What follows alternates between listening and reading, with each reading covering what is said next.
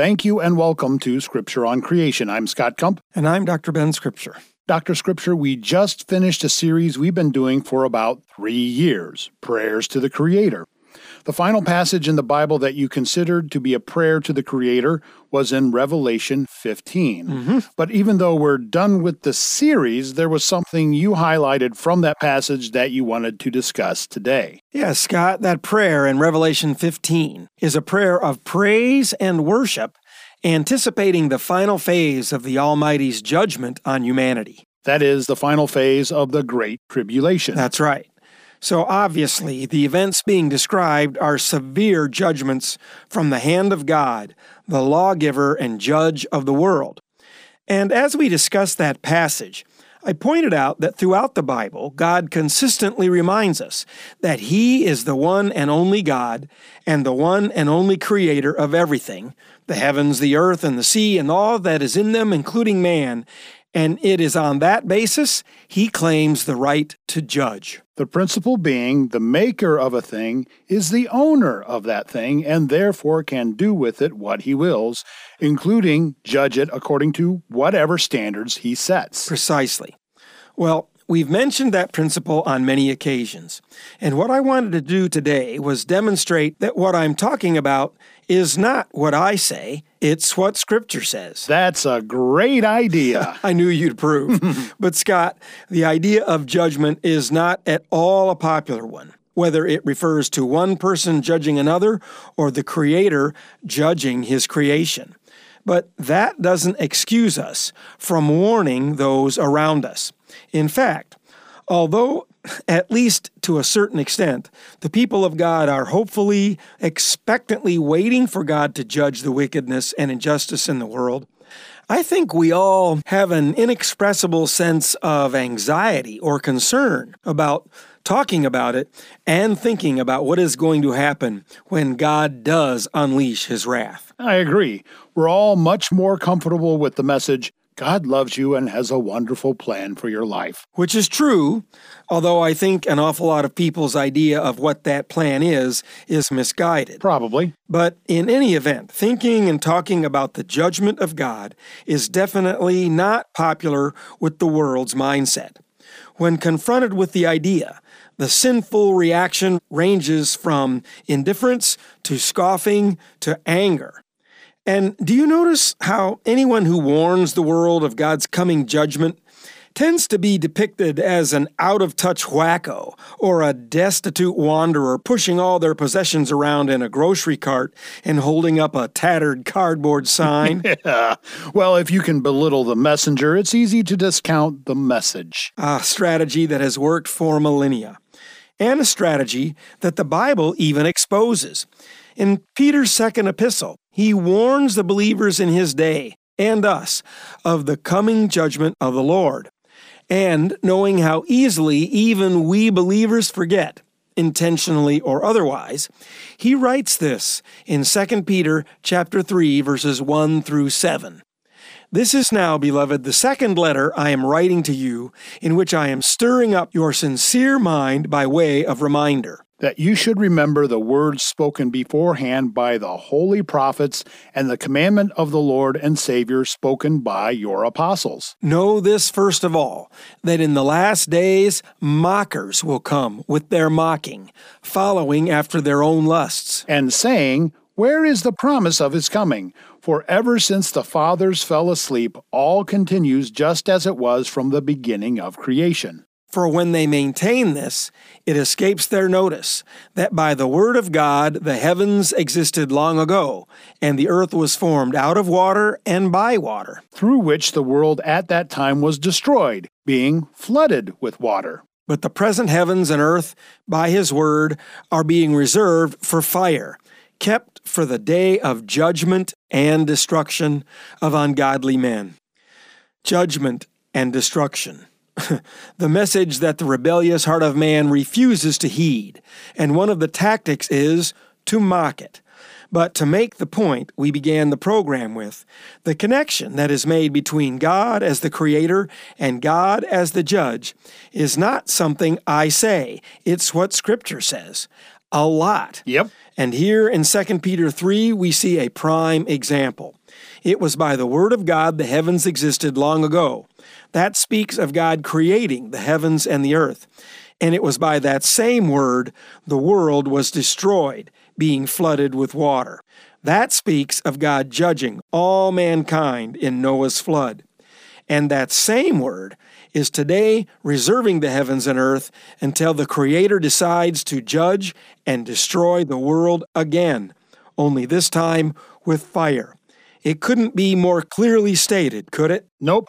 But it's just like the passage we read, Dr. Scripture. People say, yeah, people who believe that Bible of yours have been saying that for thousands of years.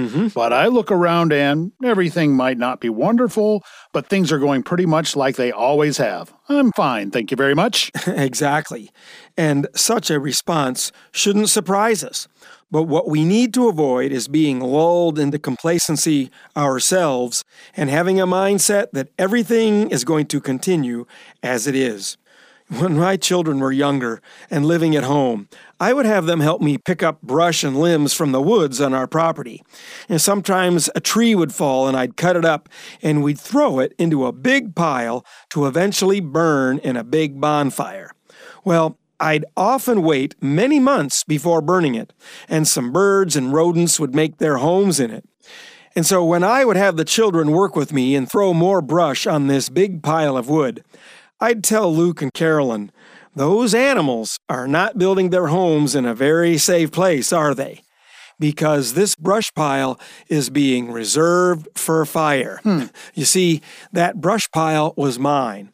It was on my land, and at some point I was going to burn it up.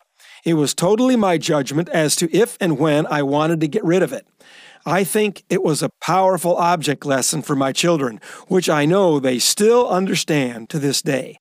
And it's a lesson the Lord frequently teaches His people and the rest of the world, if they'll listen in the Bible. Now, we've seen this lesson in 2 Peter, but as I said, it's taught consistently throughout the Bible. So what I want to do is look at several other passages that make this connection between God the Creator and God the Judge.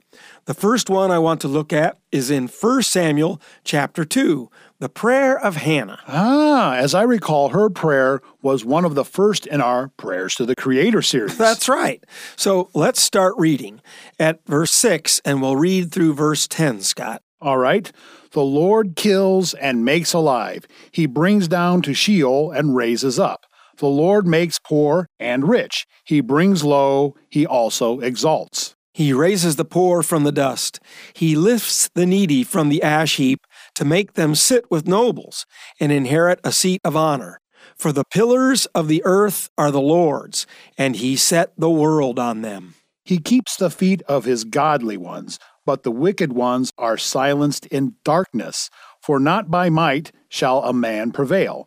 Those who contend with the Lord will be shattered. Against them He will thunder in the heavens. The Lord will judge the ends of the earth. Yes, the Lord will judge the ends of the earth which He built and owns. And why do we know that? Because it said, for the pillars of the earth are the Lord's, and He set the world on them. Correct. So there's that connection between the Creator and the Judge.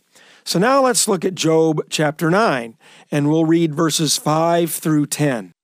It is God who removes the mountains, they know not how, when He overturns them in His anger, who shakes the earth out of its place, and its pillars tremble. Who commands the sun not to shine, and sets a seal upon the stars, who alone stretches out the heavens and tramples down the waves of the sea. Who makes the bear, Orion, and the Pleiades in the chambers of the south, who does great things, unfathomable, and wondrous works without number. And now let's skip down to verses 14 and 15. How then can I answer Him and choose my words before Him? For though I were right, I could not answer. I would have to employ the mercy of my judge. So here then, Job expresses the fact that God is his judge, and it's based on what? He made everything. I love how Job puts it, wondrous works without number. Yeah, that is a marvelous way to put it, isn't it? Yep. Okay, so now let's read a couple of passages from the Psalms. In Psalm 75, verses 2 through 7, God is speaking. When I select an appointed time, it is I who judge with equity. The earth and all who dwell in it melt. It is I who have firmly set its pillars. Selah.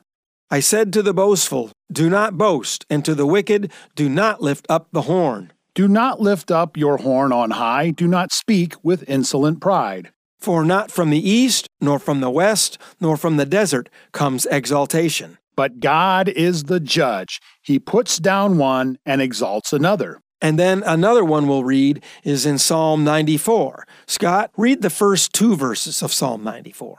O Lord, God of vengeance, shine forth. Rise up, O judge of the earth. Render recompense to the proud. And now I'll read verses 8 through 10. Pay heed, you senseless among the people, and when will you understand, stupid ones? He who planted the ear, does he not hear? He who formed the eye, does he not see? He who chastens the nations, will he not rebuke? Even he who teaches man knowledge. And so I trust everyone is catching these references to God as both creator and judge. So then the last passage that we'll have time for today is Psalm 96. In this psalm, the gods man makes are compared with the true God who made the heavens. And just like in Revelation 15, the righteous are called upon to rejoice that the Creator is going to come and judge the world and set everything right someday. Psalm 96, starting at verse 1. Sing to the Lord a new song. Sing to the Lord, all the earth. Sing to the Lord, bless his name.